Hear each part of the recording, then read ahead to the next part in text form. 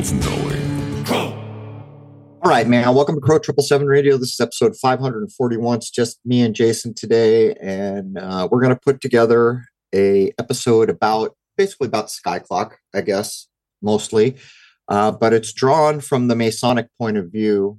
Years ago, it was a lot more difficult to get things that were written and sanctioned by the secret fraternity.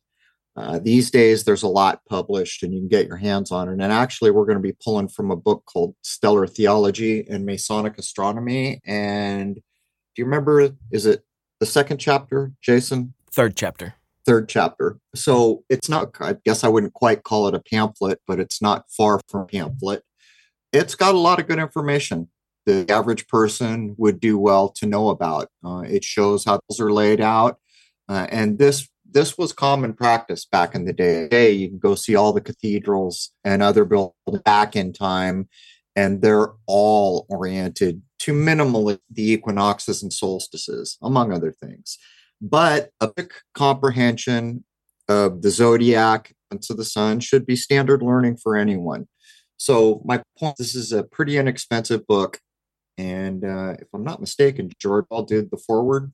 Is that right? Yes, he wrote the foreword, which we're going to pull up a couple of points from. And it was he who decades ago got this book back into print. Okay. It's just good knowledge, most of it. Some of it, not so much. Like, who cares what the hidden word is or what the mysterious key, all the Masonic centric things. But the general knowledge, everyone should have a peek and comprehend. It's good information, which is why we're going to do this. Anyhow, you got anything or you want to just jump right in here? Nope, let's go for it. All right. So from the intro to the book that was written by Jordan Maxwell, what place do occult, astronomical, and Masonic signs and symbols have on churches? Why do they appear in corporate logos? Why are governmental and organizational seals, public and private agency badges, etc., filled with such occult signs and symbols? If signs and symbols are meaningless, why are they there? Why not remove them? If people do not know the meaning of the symbols, why have them? If the signs and symbols have meaning, who is doing the communicating? If the symbols have meaning, why hide the meaning? To whom are they communicating? Who is the intended audience? Who put the symbols there? Are such signs and symbols a joke by graphic artists, architects, or construction engineers? Or is the usage of such symbols deliberate and purposeful? I think we'll go with deliberate and purposeful. And I don't think anyone who follows along here needs to be told that sacred geometry creates an energy. Even just taking a pencil on a piece of paper, that is an energy. And the wielder of the pencil is putting intent into that energy that they're creating. But mostly today, I think a lot of the logos and other things are a secret communication because most of us just wander through a day and we don't give a lot of thought to why a logo is a color or a shape or any other things.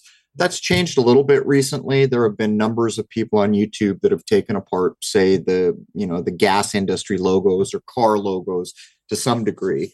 But it's pretty clear that there's significance there. Few people of religious bent, Jew, Christian, or Muslim, have any idea at all of the profound meaning and implications in these religious symbols for world Freemasonry. Fewer still have any knowledge of the occult or hidden connections between Judaism, Christianity, the Bible, and world Freemasonry. Unless and until such occult knowledge of religious symbols is understood, we will have nothing but the same confusion we have had for the last 2,000 years. Well, for anyone who's followed Mr. Maxwell, you get a view you never would have had probably about language and how words are used. Go to the KL episodes or other legal episodes that we've done, and you see that there are many forms of language that we all kind of act like that we learned in grade school, which is clearly not true. There is a level of communication that runs basically everything from legal systems to, well, for that matter, a corporation. When I was a roadie, part of the year was done when there were no rock shows or theaters at convention centers doing conventions for different corporations. And I remember sitting in on it was a gas company that had done drilling. And the first day I sat there, I couldn't understand a lot of what was being said because they had their own corporate language. And as I sat there over the course of a week, I figured out what they were saying. And basically, what they were saying is every time we drill, we trash the joint. The whole game here is to get permission to drill, trash the joint because we can't drill without trashing, and then minimize or escape cleanup costs on the back side. And while there was an open convention that almost anyone could have to, no one would have been able to decipher most of the that were being said. And that's just a very kind of small example of an industry that has kind of formed its own language. Well, above all that, in our legal systems and beyond, there's a whole world of occult knowledge. People like Jordan Maxwell and people like James Shelby Downard will assign this firmly to the Masonic organization that has been worldwide for Lord knows how long. Reading Brown's book, you will notice that stellar theology and Masonic astronomy forms the basis for much of today's religious concepts and belief structure, both in the assumptions and the expressions of today's religious, social, educational, corporate, and governmental organizations. You will note that these signs and symbols are in evidence everywhere in society. Just a little concentration to overcome the familiarity of your surroundings, and the scales will be lifted from your eyes, and the shackles removed from your mind. You will see the world around you as never before, the way it really is, and you will see how its secrets were hidden in plain sight. Truly, many will look with their eyes, but not see. Remember, most truths in life are revealed through open secrets. This reprint book helps make the truth simpler and easier to understand, and one's choices better. Enjoy the book. From Jordan Maxwell. I'm with you, Jordan. Even though I know you're no longer with us, I think people should grab a small, easy to get through book like this. You could knock it out in an evening or two, but there's a lot there that, from my point of view, is basic comprehension that people should know because very little information is given us about the Skyclock. You know, how long ago was it when YouTube was relatively new? Must be 2008, something like that. And you started to see these videos coming up, taking apart the car logos. Why are so many of them associated, maybe all of them associated with the Skyclock?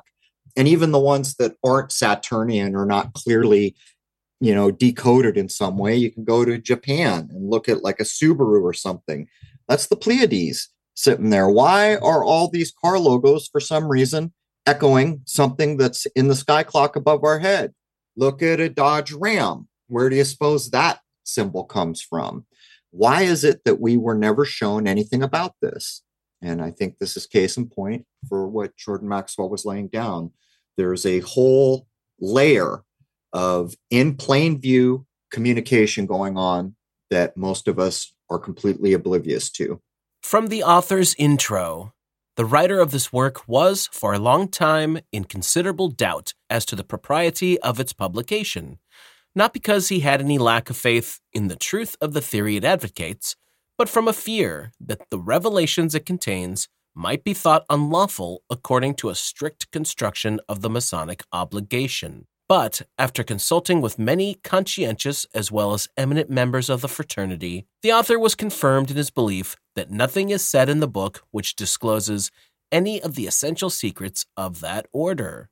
The essential secrets of Freemasonry are defined by Dr. Oliver in his Dictionary of Symbolical Masonry as consisting of nothing more than the signs, grips, passwords, and tokens essential to the preservation of the society from the inroads of impostors, together with certain symbolical emblems, the technical terms appertaining to which serve as a sort of universal language by which the members of the fraternity can distinguish each other in all places and countries where lodges are instituted. And by the way, by obligations, they mean the oaths that they take. Yeah, this is complete poppycock. So you're telling me that the secrets that can't be shared about Freemasonry are just your little handshakes so you can identify one another and prevent imposters. Well, double poppycock. You guys have been taken over. Exactly when that happened, I don't know. It's pretty common knowledge that they were taken over. It's pretty common knowledge that Masonry now is not what it once was. And I'm not referring to back in the days when there were stonecutters. And that's another interesting thing about this little book. They down the operative Masons, they distance themselves and belittle, maybe not belittle, maybe that's not the right word, but they try to distance themselves from what they are, speculative Masons, much grander than these poor serfs that cut stone. At least that's the impression that it gave to me. But if you followed along with people like James Shelby Downard, they were infiltrated, they were taken over. And if truly the only secrets they can't put in this book are about how they identify each other, then why would anyone ever want to be a Mason? I could easily live my whole life without knowing a secret handshake, which this is echoed in the book in a few places. The main point of this paragraph in the book is to say, well, I wanted to write these important things that the world should know about, but I was afraid I was going to break Masonic law. So after I dutifully put it before all the big muckety mucks, they all assured me, no, you can publish this out to the public. There's no secrets. As we know, our secrets are mostly secret symbols and handshakes so we can identify each other. Anyhow. The ancient mysteries described. If we closely examine the elder forms of religious worship, we will find in most of them that God is worshipped under the symbol of the sun. This is not only true of those nations called pagan, but we also find in the Bible itself the sun alluded to as the most perfect and appropriate symbol of the Creator. The sun is the most splendid and glorious object in nature. The regularity of its course knows no change. It is the same yesterday, today, and forever. It is the physical and magnetic source of all life and motion. Its light is a type of eternal truth, its warmth of universal benevolence. It is therefore not strange that man in all ages has selected the sun as the highest and most perfect emblem of God. Okay, so I guess I take umbrage with a little of this. We constantly get this idea that those poor pagans of the past were so deluded that they thought this was a god or that was a god. I think that's modern refashioning. I think what was actually going on is they recognized the energies within nature. I think that was actually going on, if you go back to a place like Rome, way back, there was a temple to Mars, to Venus, to Jupiter. That was a full spectrum view of the energies in their time, being marked by 7 luminaries, the sun and moon being 2, the most outer supposed planets not yet discovered, we are told, Pluto, Uranus, Neptune. Having said that, the political powers began removing those temples till there was just a sun. Then the sun, which was Mithraism or some form of it, one way or another in any given culture, and the one we're familiar with was in a cave under the Vatican, and one day they flipped the switch. It went upstairs along with the hat, the name, I think the name Pope, I think even the altar went, and within a year it was illegal to worship the sun. So these things were all a manipulation. And from my point of view, what I have noticed about controlling society, it seems to me that one of the very basic first steps is the requirement that they are detached from nature. And the reason for that is because nature is truth. If you are detached from truth, then it is much more doable to manipulate masses of people with things that are not true or close facsimiles or approximations of nature. Synthetic things can be pushed in place now. From my point of view, what was actually going on was the sun was appreciated. Now, I'm sure we can all find cultures where maybe that was the main focus, maybe that was their god, but in general, I'm saying this is a modern creation dodge to get us thinking in the wrong way. Anyone who has studied the mysteries, and even Bill Cooper said this during his Mystery Babylon series, the sun was not considered the god. It wasn't God himself. It was a representation of God. The sun was God's son and was a parent of his power. There you go. Emblematic. So if we can see this thing that is the light of this world, that allows everything to grow, that guarantees basically all the life and food and water and everything we need here, that is emblematic of an amazing creator of however this place was created. And I think that's a fair observation of what was going on there. And to take it a bit further, there is still language we can see, like in the Bible, the idea of the acceptable year of the Lord. And for my money, probably the Reverend Robert Taylor in the Devil's Pulpit does the best job at taking apart what the acceptable year of the Lord is and why it's important. And again, we come down to a manipulation. The sun gives us true time, along with the moon, which we have forsaken. We don't really use the moon in time in the modern era. Point being is, even in the opening, it's on time yesterday, it's on time today, it will be on time till the end of time. There will never be a time when it isn't exactly where it should be at the exact moment it should be. And that is true time, or maybe we could even say God's time, as dictated by the Skyclock, which never deviates. And so what we see is that shunted aside for the time we keep. And there it is again, the separation from nature, so then this can be manipulated. A big example of this is when robber barons put the railroad in and come up with the idea of time zones.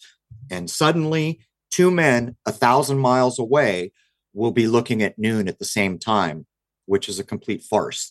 And that's a manipulation and a separation from truth. The zodiac is the apparent path of the sun among the stars. It was divided by the ancients into 12 equal parts, composed of the clusters of stars named after living creatures, typical of the 12 months.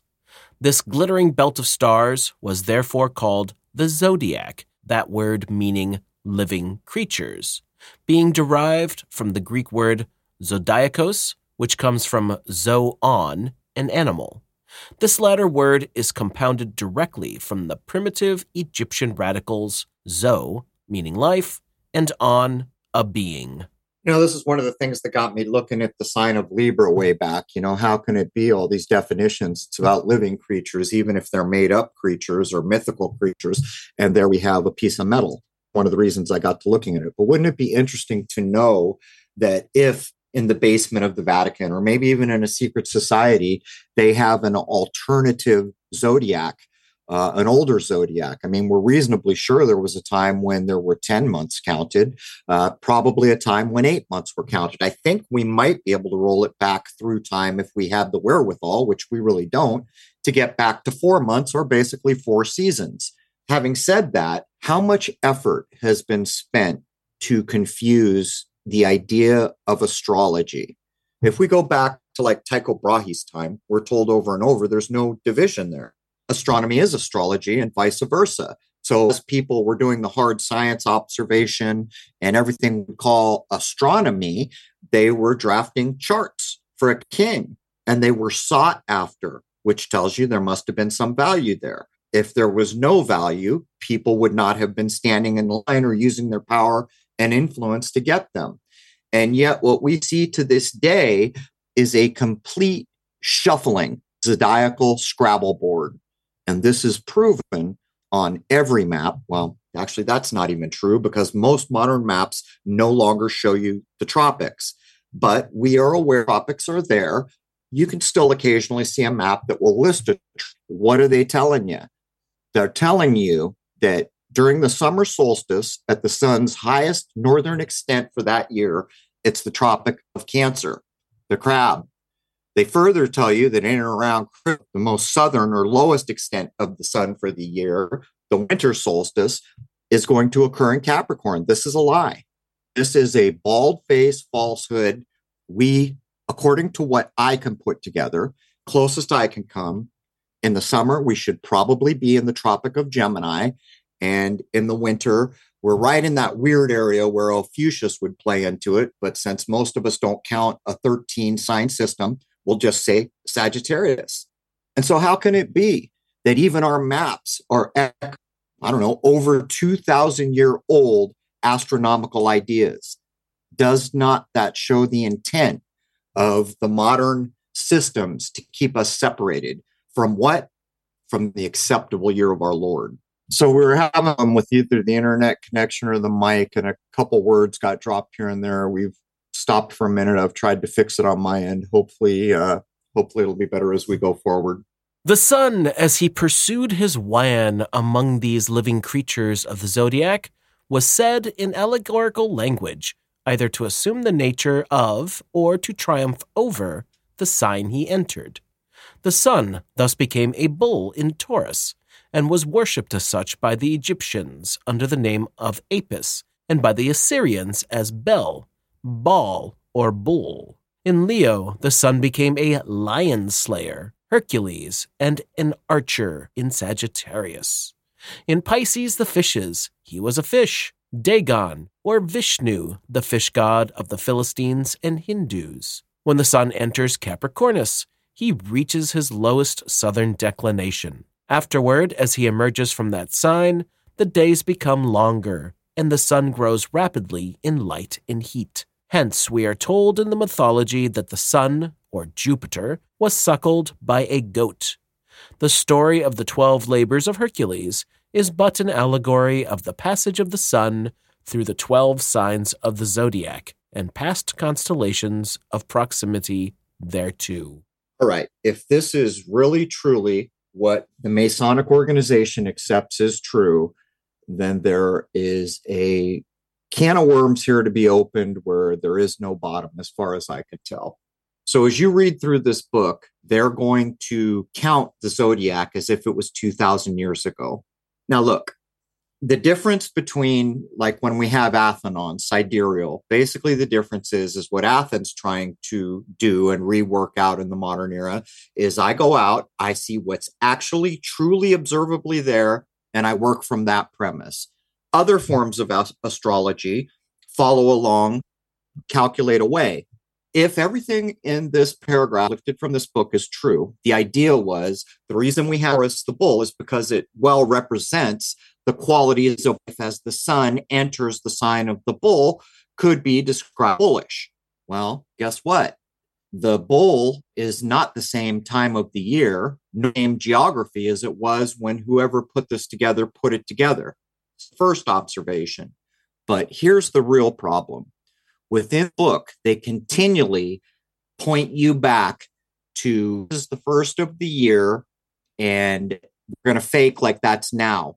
And they use like one or two sentences to establish that, by the way, everything has changed because of the precession of the equinoxes, flipping backwards through the zodiac. But that doesn't really matter. We're going to use this way. And they do it a number of times. This seems to be one of the big secrets because what they're publicly doing is showing you how to be confused. Look, if I was back in this time and I went out and the sun was in the sign of the bull, well, then wouldn't I make my assumptions based on that? Well, when I go out now, the sun is not in the bull, and yet I am acting as if it is. And this is not a poke at tropical astrology or any other thing. What this is I'm saying all the tropical astrologers, all the sidereal, we should all work together. As a matter of fact, we probably don't have definitions for any of this without tropical astrology ideas. But my point is, doesn't this demonstrate that somewhere along the line, people purposely tried to erase the footprints or the path that we could follow? And I feel that's where we are now. We have to read this out and put it all together. And it's daunting because in you will read, well, we were fortunate that we inherited from civilization, which, observed for thousands of years, or other claims are made to know what they knew. I think that is the real information that has been squirreled away and hidden.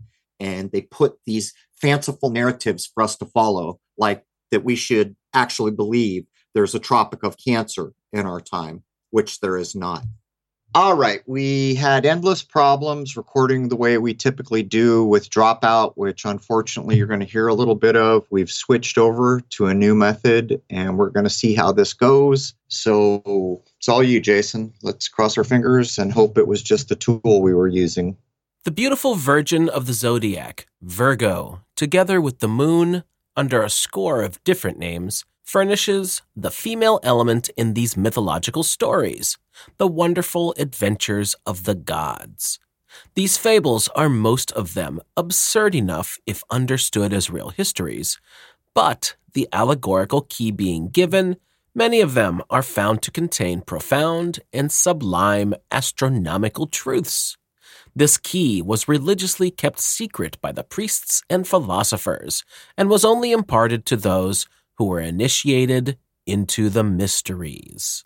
The profane and vulgar crowd were kept in darkness and believed in and worshipped a real Hercules or Jupiter, whom they thought actually lived and performed all the exploits and underwent all the transformations of the mythology.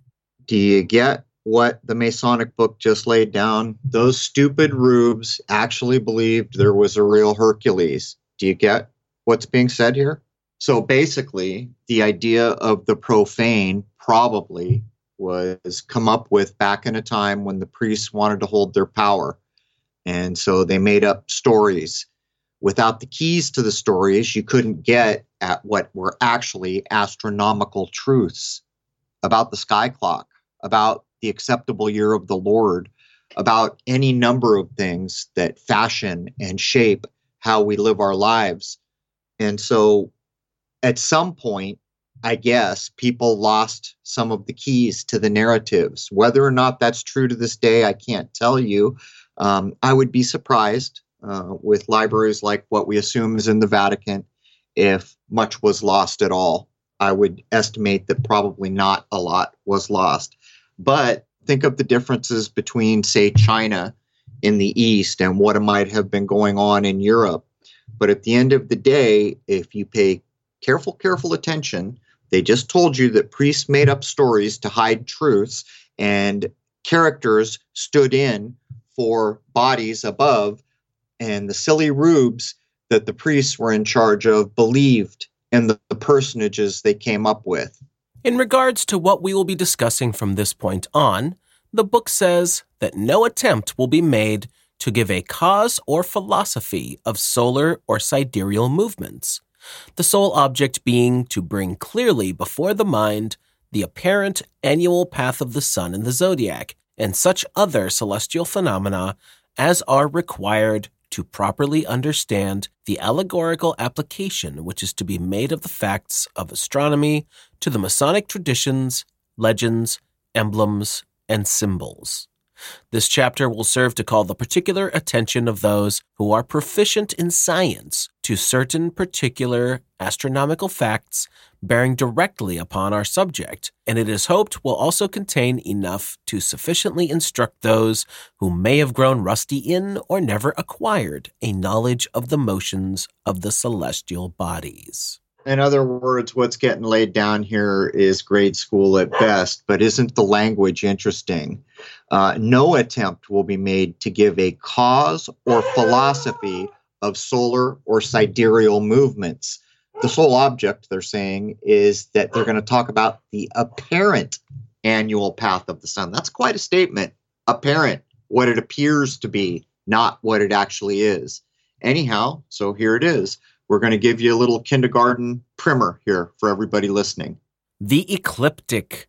The ecliptic is a great circle in the heavens surrounding the earth and representing the apparent path of the sun each year among the stars. Now here we're getting into things where in the previous chapter, they're kind of making a joke that this is just basic, such a low level. All right, I got interrupted by the dog, as you could hear, but the ecliptic is one of those things which everyone should be aware of, and it's very easy to go out and get a grasp. It's the path of the sun and the moon, roughly. Just use the sun. Can't go wrong by using the path of the sun. Now, most of the luminaries travel in and about this band, but we'll define it a little bit further in the next paragraph. The zodiac. The zodiac is a belt of stars extending 8 degrees on each side of the imaginary circle called the ecliptic. The zodiac is therefore 16 degrees wide, and being a complete circle is 360 degrees in circumference. It is divided into 12 equal parts of 30 degrees, each denoting the particular place which the sun occupies during each of the 12 months of the year. Each of these divisions of the zodiac in the visible heavens is marked and occupied by a separate and distinct group or cluster of stars called a constellation. These constellations are named after certain living creatures, supposed to have been originally emblematic of the month in which the sun entered them. It's funny, he keeps saying living creatures, but we know that Libra is not a living creature. It's not just Libra. What was the? I wish Rose was actually here, because we should refer people to the episode where we did how the constellations came to be. There were not that many of them. They were all in the northern hemisphere, and a crap load of them were just made up out of thin air. And then we start getting ones like telescopium or microscopium. These are not living creatures, and it's defeating the whole purpose of these records that are claiming animals or mythical living animals were used to convey an energy that could teach us something about what was going on at this particular time of the year. Consider Aquarius, a man pouring out water. Well, there was a time when the rains were coming. They were communicating something, the bull idea, the lion idea. So when we come forward, it's just all this other things have been added in. And when I started to talk about Libra, man, did I get pushback. But I could demonstrate this was added in later, provably so. The two main stars in Libra are the old claws of the scorpion, Zubin el-Shanubi and Zubin el-Shamali, or whatever those two stars are properly called. Basically, if I remember correctly, the northern and southern claws of the scorpion. And so it doesn't undermine that it appears what's happened is that things were updated to reflect the time we were in, but we know something about what Mason's up to. They're sneaky. So we know they're sneaky, and this brings up the idea of a 30-degree division for each sign. I can go back to older accounts that I have read where there was no such thing as an equal 30-degree division. So how much of this has been implemented to lead us astray? My thing is that no man rewrites the Skyclock. So basically, if something is lost, it's just what we know or how we deal with it. In other words, that can be recovered. But there are so many questions. And when we read things like this from the Masons, who we know do things that people don't appreciate, and they're a secret society to boot, and they view all of us who are not members as profane, how much of this is a diversionary tactic? Like the Tropic of Cancer, to get us thinking in the wrong way. I'm just asking the questions because I suspect that that's exactly what a lot of this is. First up is Aries. This was once the first constellation of the zodiac. It is now the second, by reason of the precession of the equinoxes, which will be subsequently explained. It is known by two bright stars about 4 degrees apart, which are in the horns of the ram. The brightest of these, called Arietis, is used by navigators to compute longitude by the moon's distance. Most of the stars in this constellation are small. Aries in the Hebrew zodiac is assigned to Simeon, or by some to Gad. Now, there's another thing. With all the controversy in our history about Jewishness, this organization, every temple is replicating Solomon's temple. Almost everything you read is Old Testament Bible, like we just read here from the tribe of Simeon or Gad. There were all these associations made. But to get back to the point, listen to what they open with here. This used to be the first constellation. I can show you plenty of people in the world right now that still count it as the first constellation. But what they're admitting is that precession, which is misdescribed from my point of view, has occurred. So truly, it's the next one in line. Now, if we go by all the old definitions, we've basically fallen from the head, which is what Aries represents in the human body, down to the feet. How closely does that seem to represent what we're experiencing in modern history? My point is I think all the pieces and parts are here. I think if we work together and all the traditions come together, that we can begin to piece back very meaningful things. Unfortunately, the histories that I have read claim that hundreds, if not thousands of years were expended to learn about how the sky clock moves. Now, if that's true, well, then there's some work. Is it possible that something will get released someday that is hidden from us now? I suppose it is. Is it possible that the very organization that wrote this book knows the truth? I suppose it is. My point being is we need to be diligent and we need to think for ourselves. And we need not simply accept these things that we're being told, particularly about the sky clock. Next is Taurus. This constellation is next to Aries in the zodiac and is one of the most celebrated and splendid. The Pleiades are in Taurus, and near it is the magnificent constellation Orion, called Horus by the Egyptians. In that sublime chapter of the Old Testament, Job 38, mention is made of these. Canst thou bind the sweet influences of the Pleiades, or loose the bands of Orion? Taurus, once seen and recognized in connection with Orion, is never forgotten. So here is the basis of a thing that has been lost. In our very scriptures to this day, in the book of Job, you are informed that there are sweet influences coming from the Pleiades. And then they turn around and mention some other things which have been diligently hid as well as they could be hid. Instead of calling the zodiac, I think the common accepted idea is that they used a word Mazzaroth, which is not commonly known by most people. These things made it into the Bible. What we're told is that the sky clock has no part in either Jewishness in their temples or in Christianity, and yet here it is in our Bibles. And what we actually know is true is that so much of this is allegorically tied to the sky clock. And again, everyone should be able to go out and easily recognize the Pleiades. It's not that hard. It's high in the sky for most of us. It's easy to spot. It's next to a big red star, which is the eye of the bull, because really you're only looking at the head and the shoulders of the bull mostly. And that is called, I don't want to get this wrong, all the A stars, I've done this in a while. Is it Aldebaran or Arcturus? It's Aldebaran, I think, is the eye of the bull. Let me actually confirm that. Yes, the eye of the bull, which is red, is Aldebaran. And interestingly enough, in one of the old astrology dictionaries I had, there was an old idea that the color of that star informed us that it had a negative connotation. So not too long ago, every individual star could be said to be having its energies. And a cluster of stars like the Pleiades could be said. Luminary, like what we call a planet, could be said to have its energies. And how can we ever dismiss this? Even if I turn on a flashlight, there are energies, or I wouldn't see the light. So the idea that all of this should have been dismissed is a false idea. And the shuffling of it and the confusing of it, I think, is because it's important. The bull is represented as engaged in combat with Orion and plunging toward him with threatening horns.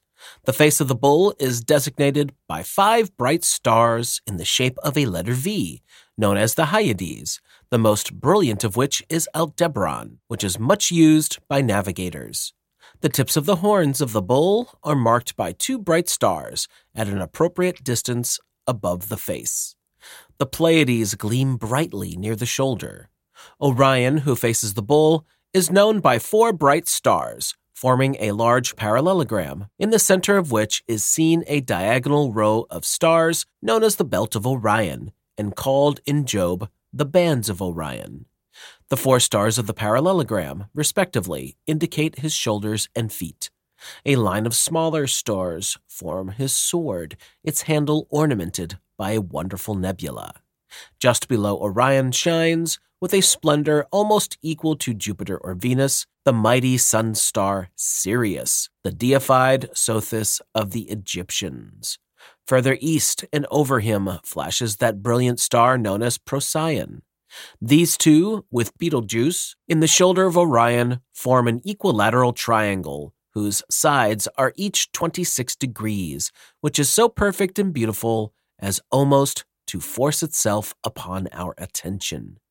Taurus, Orion, Sirius, the Pleiades, and Hyades are all frequently alluded to by the poet Virgil in the Georgics. This is perhaps the most magnificent and sublime quarter of the heavens north of the equator. They are making a big deal about this part of the sky, and there are many reasons to do so. The brightest thing in the sky is Sirius, the star known as the dog star. Not far from it, Procyon, which is the smaller dog. If you have ever looked through a telescope at the nebula called, I believe it's M42 on the Messier catalog, or the Orion Nebula, it is quite a thing and maybe one of the most readily viewable nebula that there is. Everybody nearly can look up and recognize the belt of Orion or the constellation of Orion. How much effort was done on early YouTube before the censorship set in, trying to make the argument that there was something important about the nebula in Orion and that the constellation itself had been built into all these altars and the artwork around it. Clearly, some important things about this portion of the Skyclock. And I would further point out that he's just not rattling off, oh, here's Sirius, here's Procyon. He's telling you, look, here's an equilateral triangle. Each side is 26 degrees. When you get to that level of specificity, there's an importance going on, which is not being openly stated, I would point out. And the last part on Taurus, and for hour one, Taurus was held by the Egyptians and most of the nations of antiquity as a sacred constellation. Before the time of Abraham, or over 4,000 years ago, it adorned and marked the vernal equinox, and for the space of 2,000 years, the bull was the prince and leader of the celestial host. The sun in Taurus was deified under the symbol of the bull and worshipped in that form. The sacred figures found among the ruins of Egypt and Assyria, in the form of a bull with a human face or with a human shape with the face and horns of a bull, are emblematic of the sun in Taurus at the vernal equinox. In the Hebrew zodiac, Taurus was ascribed to Joseph. The zodiac has 4 principal points. These are the 2 solstitial and 2 equinoctial points, dividing the circle of the zodiac into 4 equal parts. These 4 points were anciently marked by the stars Fomalhaut, Aldebaran, Regulus, and Antares. So, Fomalhaut, these were, I think, was it the royal stars? There's a certain name, I guess I would have to look it up. But Fomalhaut is near Pisces. Aldebaran is the eye of the bull Taurus. Regulus is a gorgeous bluish-white star. I remember it as the heart of the lion Leo, and Antares, a kind of spooky heart of the scorpion because of its orangey red, ruddy but bright color. These were all well-known things. And how can it be if we go to a place like Egypt and we see things like the pyramids and we see all the statuary, that a place that's building things like that is so closely connected to what's going on over our heads? Couldn't we make the assumption that part of the fall and the separation of modern men and women from the freedom that we once probably enjoyed in this place was to separate us from nature? And the importance of the Skyclock, I can't even start to put it all together, all the things that I've read, from the idea that the phase of the moon and the portion of the year that you pass on in has to do with what will happen next, whether you're reborn here or something else. I've read claims that would make your head spin, and some of them from very prominent writers in very prominent organizations. There are critically important things that we need to relearn about the Skyclock. And here we're doing the basic, what the Masons are willing to share with in public. And for me, this is a basic, really like a grade school understanding. This is where it starts. These are the things you should be able to easily identify when you go out into the world. But with that, Jason, we've had endless trouble with the internet connection today. And sadly, I think we're going to have to stop here at hour 1 and work something else out before we can record hour 2. Yeah, that seems like the best thing. We've got a lot more to get through. You know, it's interesting. The Masons seem to think that, I mean, how do you put it? Is there like an arrogance to them? Like, it's such a big deal about what it is that they do. They're literally just taking what the mysteries said thousands of years ago and just slapping their own brand on it. It's the same thing. It's the sun in the sky. It's the stars in the sky. It's all the things related to the Skyclock. Other than that, I mean, what else are we talking about here? Getting a square deal down at the used car dealership? Or maybe playing a prominent role in trying to take over the world. I think that's in the Well, offing. come on now. Yeah. If we want to listen to James Shelby Downard and other people, Maxwell, maybe even The Simpsons, I think they wrote a catchy song about Masonic influence in our world as they made fun of it. But yeah, there's a whole portion of the creation that we typically ignore, and that's above our head. And what's sad is what is put into our textbooks comes to us from places like NASA. Places like NASA lie for a living. I don't accept any of it. And that may make me wrong some of the time, but I don't care. I'd rather be wrong than deluded. And so for my part, I went out and I started over and I started observing. And it did me well. I feel like I gained a lot from throwing out everything I'd been told and just trying to apply my own observation. But it's a wonderful, wonderful thing to go out and pay attention to the Skyclock. And when the Masons use the word sublime, I'm not mincing hairs. It is. It absolutely is. It's amazing. And there is so much we need to re-understand. But what I know for certain is they've shuffled the Scrabble board here. Even our maps are proof that that is true. They've got us working from Skyclock ideas that are thousands of years out of date. But with that, Jason, I'm going to wrap up hour one, and we're going to have to figure out what our internet problem is. But there's hour one of episode 541 with just me and Jason going over Masonic ideas about the Skyclock. Hour one is free to everybody at crow777radio.com. Members know to log in for the full episode. They get access to all the forums, comments under every episode, and free access to the 2-hour film called Shoot the Moon, which covers all my telescope work. With that, we're going to try to figure out what's going on with their connection here, and I'd like to wish you all a happy, healthy, and higher-minded new era, and then we'll come back and record hour two. Hope to see you over there as a member. Cheers.